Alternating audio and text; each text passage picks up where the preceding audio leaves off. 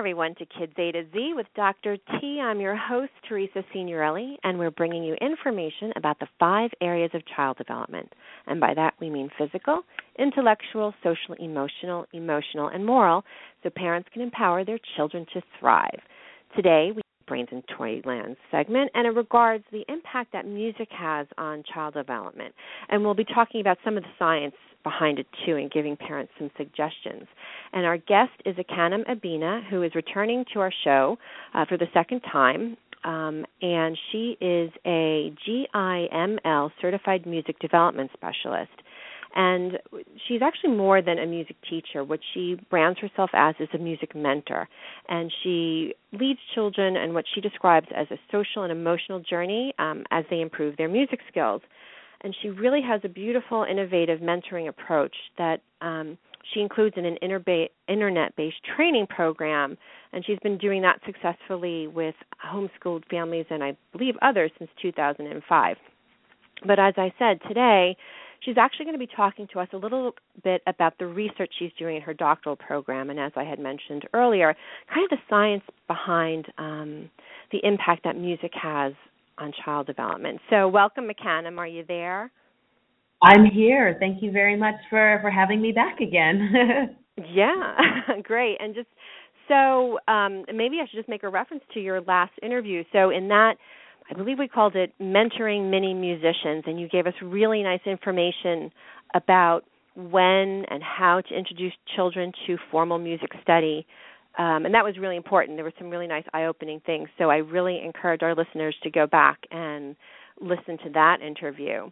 But as I said, we're talking about music and the impact on language development, on child development, I should say. So can you talk to us a little bit about developmental music psychology and how that relates to early childhood language development?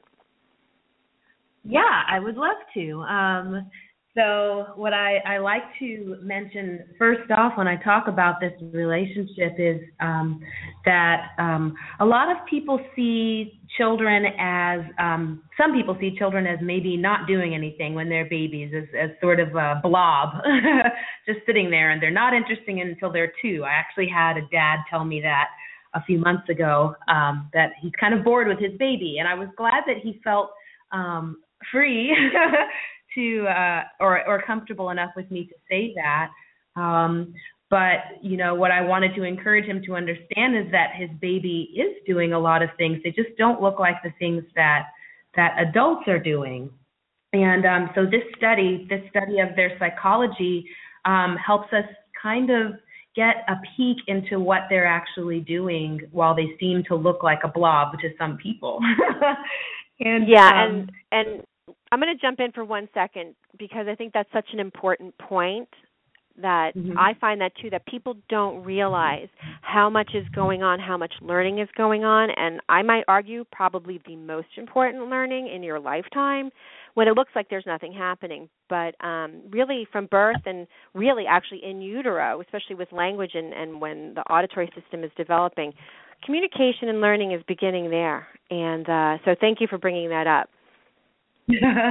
Yes, that's such a good point you make about in utero and when the auditory system is developing, because we have some research that's shown us that babies in the womb have their own musical taste that is distinct from their mother's musical taste. So when they're feeling their mother's feelings, when their mother's listening to things that their mom likes, yes, some of the emotions are rubbing off on them, but they found that the children, when they're hearing recorded music outside of the womb, they have their own preferences. There are certain things they like that their mother may not actually like. So, talk about, even before they look like a blob, you can't even see them, but they have their own thinking and their own tastes. And apart from taste, they also have this way of adding on to their vocabulary, which is kind of a link between speech and language that we're starting to discover that whereas in speech, the vocabulary is, maybe syllables or letters or phonemes or words, in music, the vocabulary is tones and scales and rhythms and meters. And children who are very young start out by gathering this vocabulary by listening, the same way they're gathering their language vocabulary by listening. And so developmental music psychology tries to figure out what they're actually retaining. If they recognize it again, they have different ways of investigating if they recognize it the next time, and if they recognize it in other contexts, like in another meter or another key or another song. And seeing how they start to not only recognize it, but try to copy it, and then try to make something new out of it as they go through their development. I actually have. So that's just to clarify. That's with the tones and the scales and the meters, as you were saying, and how, that's not unlike what happens with language development. Can you explain to the audience what you mean by a scale or a meter and some of those terms you used? Yeah, I will do my best. When I say a scale, I just mean a graduated arrangement of tones, of musical tones, and they have relationships to each other that we like to call steps. So it's the difference between them in frequency, and the steps can be evenly measured. And so if you think about the way a piano keyboard looks, a scale can be different if you start on a white key beside the group of 3 black keys, or a white key beside the group of 2 black keys, because the distances between each step are shorter or longer depending on where you started. And so when we talk about a scale, we just talk about this sequence of distances between the tones in a group of tones. And scales in Western music are 12 semitones usually. Okay, so tones going from a higher to lower pitch, or lower to higher pitch as you move across the sequence. Yes, definitely. Okay. And we find that scales are universal. So just like there are things in language that are universal among people, it turns out that all peoples have some sort of scale in their music as well. So watching children develop how they understand how scales are made up, this is a universal developmental skill that's happening for kids. Okay. So is there anything else you'd like to add about how developmental music psychology relates to language development? Yes, I would, and it's kind of a parental or caregiving comment that I've made before, which is that there's a way when we talk to young children who are babbling that is kind of sing-songy, and is also very gentle and patient and giving. So if they're pointing at something and mispronouncing it, you say, "Oh yes, I see you're pointing at the table." Even if they said "da" or "dada," you say, "Oh yeah, that's the table." And this kind of gentleness and patience and understanding that the child is making an effort to refer to something but pronouncing it in an elementary way, this is something that this attitude you can take in music as well, that when you hear a baby who's making a sound in response to music, you don't have to think the baby's doing nothing or just making noise. You can understand, oh, this baby is attempting to participate in this music and relate to us in this music. And you can have the same sort of responsive and patient relationship with the child, instead of thinking, oh, the child can't do anything in music until he's 10 and can stand up and, hold a violin or a trumpet or something. So I think that's all I would want to say about that. Okay, great. So maybe you can tell us then a little bit about what types of people, what types of professionals use developmental music psychology in the work that they do. Well, the first group that I know really well that uses it is music therapists. So the last time I was in a training program for knowing more about music learning at young ages, I had 3 different people who'd traveled from Italy to be with us who were all music therapists. In other words, they worked with children who had developmental delays or who had physical differences. And they were using the information that we were learning to help them set their expectations for their students. Their expectations for what their students would be able to do at various stages, and to also give them ideas for the kinds of stimuli they could use with their students or patients, however they addressed them when they were doing their therapy. So music therapists are one kind of person that uses this kind of research in their work.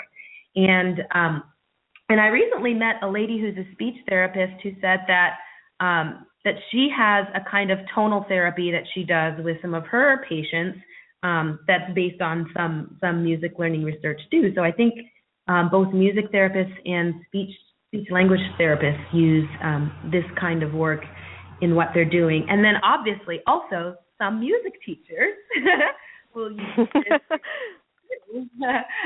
because it helps things go faster. It helps you use your time more efficiently if you know that if I approach it this way, the kids are going to get it right away, and then we can move on to the next thing, you know? So there are some teachers who are really conscious of that and who are excited to use it. Great. So now you're looking more at this area, and you're actually doing a PhD right now. And what is it that you're looking at? What study do you plan to develop, and what are you hoping to find? Oh, okay. Thanks for asking. So the study I'm developing started with a researcher called João Rigado. He's at a special lab in Lisbon, Portugal. It's the Lab for Music and Communication in Infancy. And his study looked at how children respond vocally when they are sung to as opposed to when they're spoken to. And he got some interesting results that showed that babies starting from 9 months and going to 2 years old, start making longer vowel sounds when they've been sung to as opposed to when they were spoken to. And you can think of a longer vowel sound as a singing vocalization if you'd like to, because it's like ah instead of ah. So it's yes. It's a music, yeah. So from his work, I'm doing a project that's somewhat similar to his project with some changes that I've made that reflect on my sort of holistic view of what children are really like. So in his project, he had children who he had planned some music to sing to them and also some poems to speak to them, rhythmic poems to speak to them while they were with their mothers. In my case, I'm actually asking the mothers who come to my study to sing for me and say for me songs and nursery rhymes that they remember from when they were small. And I'm using a certain method that will allow me to repeat those songs and nursery rhymes as the actual stimuli for my project, for my research. Mm-hmm. So that's one difference between what I'm doing and what's been done before. And another difference is that I'm going to focus purposely on one specific group of people. So it's a group of people who've immigrated to Lisbon from Angola, which is a country where Portuguese is spoken, but it's obviously in a different situation and by a different ethnic group. And their variation of Portuguese is slightly different from the European variation. So there's an interest in how that language variation would affect the results we get when we look at what happens when the children are sung to as opposed to spoken to, and then when we compare that to the original variation, the European variation that my colleague studied before. Okay. And what are you anticipating your outcomes will be? Well, I am anticipating and hoping that I will get similar outcomes, that I'll get the children making singing-like vocalizations when they hear their mothers singing to them. I'm also hoping very much that I'm going to start seeing the way that the children move their bodies when they notice that their mothers are singing. I'm going to hope that they're doing something different with their bodies when they're singing than when they're speaking. So it's up to me to observe that and see what happens when they're responding as the experiment goes on. But my primary expectation or hope is that we'll see that the kids are elongating their vowels and making these singing-like sounds when their mothers are singing to them. Right. Now, I do remember that you have mentioned how you want to find information to help teachers when they're working with children. So what are you in what ways do you think your research and maybe the research in this area in general, what information is there that teachers and parents can use like tomorrow? Tomorrow? Well, let's see. Well, I think that my basic approach and philosophy have to do with being intuitive, with being conversational with children. So I think the first thing is to listen to children, to give them time, and to take what they give to you after you've sung to them, and copy it and turn it into a game, like turn it into a conversational kind of musical game with them, so that instead of just singing at them or just playing a recording at them, you're turning it into an exchange, not a lecture or a lecture-like interaction where it's one way. But so from today on, you can start listening and copying your child just like you would copy them if they were saying the wrong word for table. Copy the sound that they make after you've sung to them and then sing to them again. That's an easy thing to do right away. And it's also an attitude of respect and conversation and listening that I think anyone can do anytime, regardless of how much research or knowledge they have in the area. Right. And children really respond to language. Well, yes, they respond to language, but they really respond to music. And I think the fact that these studies that you're mentioning and the one that you're working on, that the children are imitating or changing in response to how their parents are singing, tells us they're really attending to that, and they are changing their behaviors accordingly. And you had mentioned that kind of mother-ease talk where it's sing-songy to engage your children. There's research that says that really is beneficial, that does help the children cue into what you're doing and saying. That's great. And so what else can you tell us about your hopes for the results? Well, I'm really hoping that I can create more than just a thesis or a scientific paper. I would like to create a resource online where once I've collected these songs from the mothers, I can have some musicians help me to record them in a really appealing way that I can put on a website where teachers can come and hear the songs and see my suggestions for making the songs instructional and fun for kids in their classroom, so that in general, for any child who it's used for, but then also particularly for the children who are from these cultures where the music is well known, there can be an engagement in the class that I encourage with this website that I build. That's really, it's not the study itself, but it's a way that I'd like for the study to become useful to people in general. Oh, absolutely, and that's I understand that. I'm a speech-language pathologist myself, and I work in a university setting, and what I want to do is my research that is going to be helpful tomorrow and be practical and applied so I can go help patients and families with whom I'm working. So I think that you're doing this is a really wonderful thing. Oh, thank you. And I hope that you go ahead. I'm listening. Go ahead. I'm sorry to interrupt.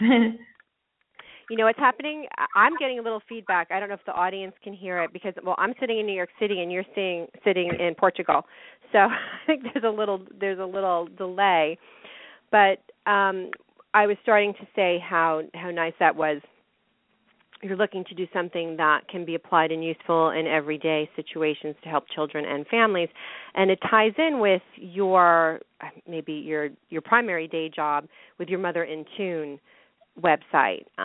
Maybe do you want to talk a little bit about those programs that you have for families? Sure, yeah, definitely. You're right. It does kind of tie into the idea of using the internet to encourage parents to have more musical times with their kids.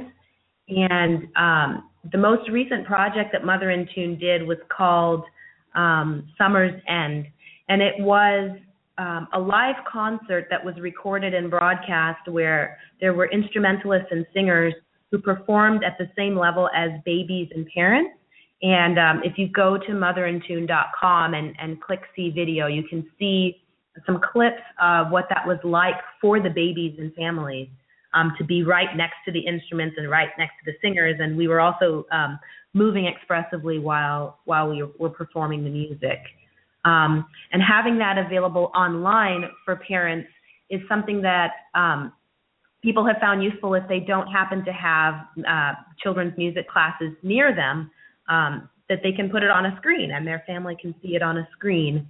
And then we can extend the instructional part with some of the offerings that I have for parents to do family instruction with me, where I'm live on video with them, sort of like we're live on the phone now, but live on video with them, and we can see each other and communicate with each other while we use the music and the movement to learn and to relate. And that's a point that I wanted to make earlier, is that kids are not necessarily just picking up rhythms and tones just to know them, but they're using them to communicate, and they're using them to be with. And so that's what the programs at Mother in Tune are for, are to encourage this kind of being with in music. Right. And you had mentioned at one point earlier that regardless of the skill level that you have, you don't need to be a professional, you don't need to have wonderful skills and be musically talented for your children to have the benefit of engaging with you musically. Yeah, that's totally right. And you don't have to feel that you're limiting your child either. I mean, your child has his own horizons and potentials, and you'll be surprised by the beautiful things that your child does just creatively in the moment. And you'll also, I think people will also feel the reward of maybe not passing on that attitude that, oh, I'm not musical, or someone told me I can't sing, or to stop singing.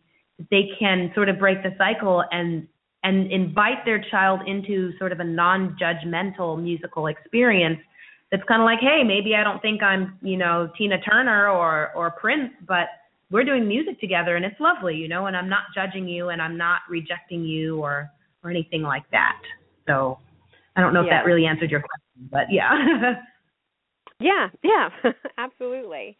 And one of the things I wanted to point out too, so to the audience, is I have Mother in Tune, your website, on the website for the show.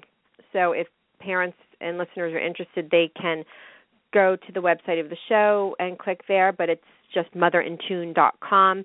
And I'm assuming, can they contact you through that if they wanted? Yeah. Or are there other ways for them to contact you? Yes, they can contact me there, and they can also contact me directly. So they can contact help@motherinTune.com, and with any question they have about our programs or about my work, the research that I'm doing, and questions about music with their children. And there's also some social media, so I'll share things that I think are interesting in the world of children and music on Twitter, which is twitter.com/motherinTune, and also facebook.com/motherinTune. So there are 3 different places online where they can go and find what I'm doing and enjoy it. Great. Now, as we're actually coming toward the end of our talk, and I'm realizing when we were preparing for this, I don't know if I asked you to think about your 5 fantastic facts for families. We typically end the show by asking our specialists, what's their favorite advice to share with families on the topic of the day. So can you give us some of your favorite advice that we can leave families with before we end?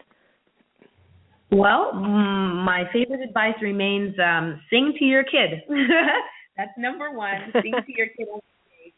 Even if you think you're tone deaf, even if someone told you you can't carry a tune in a bucket, sing to your kid every day. And number 2 is when you're doing music, relax and move smoothly. You don't have to have choreography. You don't have to have bells and whistles or a full instrumentarium. Just move smoothly and let your body and your breath be relaxed while you do music with your kids. That's number 2. And number 3, I guess, would be think of yourself as a musician. As we said before, let your attitude towards yourself and your child be that we are music makers. We make music. And let's see if I could rustle up 2 more. I guess one of them would be, don't let the whole idea of the Mozart effect keep you from sharing your favorite music with your children. What's favorite to you is a way of relating to your child and sharing your cultural background with your child, and that's what you should use. You shouldn't think you have to use Mozart, and that's the only way to encourage your child's mind or musical mind. And number 5, let's see, what would number 5 be? How about when they should start formal training? Because that's, I think, an important point that people might not realize, that, as I recall, if you start too early, that's not ideal. Yes, definitely. To start formal training when your child has stopped being in music babble, which if you go to a website called giml.org, GIML.org/early childhood, you'll be able to find some information about how long it takes for children to get out of music babble. And before they're out of music babble, giving them an instrument to express their musical thinking isn't very helpful to them, because their musical thinking is still really just based in their body, and it's not helpful to them to try to give them this extra tool and expect them to produce something precise with it before they're about age 5. But I mean, if you give them little trinkets to play with, like little finger symbols and little triangles and stuff, that's all fine and fun, as long as your expectations are not formal before they're around 5 years old. Okay, so when you're saying music babble, giving them those symbols or whatever it is and letting them just create at will, would that be an accurate description? Well, and even more elemental than that, which, yes, that does fit what I'm saying, but even more elemental than that is just the way they say da da da, or ba ba ba ba, or wiggle their little bodies, or stamp their feet, or make other vocal sounds that don't even sound tonal. That's all music babble, and that's all stuff that can be welcomed and encouraged until they're really ready to start coordinating their musical thoughts with their body and an instrument, and also taking on the personal responsibility of practicing formally, which is part of the whole package of starting music lessons. Right. And so, as I had mentioned earlier, if our listeners are interested to find out more about this last point we're talking about the ideal time to begin formal music training, you can go back to our Mentoring Mini Musicians podcast that we had with Acanem a few months ago. So, great. So I want to thank everybody for listening, and thank music teacher and music mentor Acanem Abina for lending us her time and her expertise. And reminding everyone, we have the links to her website on the station site for the show for today. And we invite you to go there to find out more about her and the services that she has for families.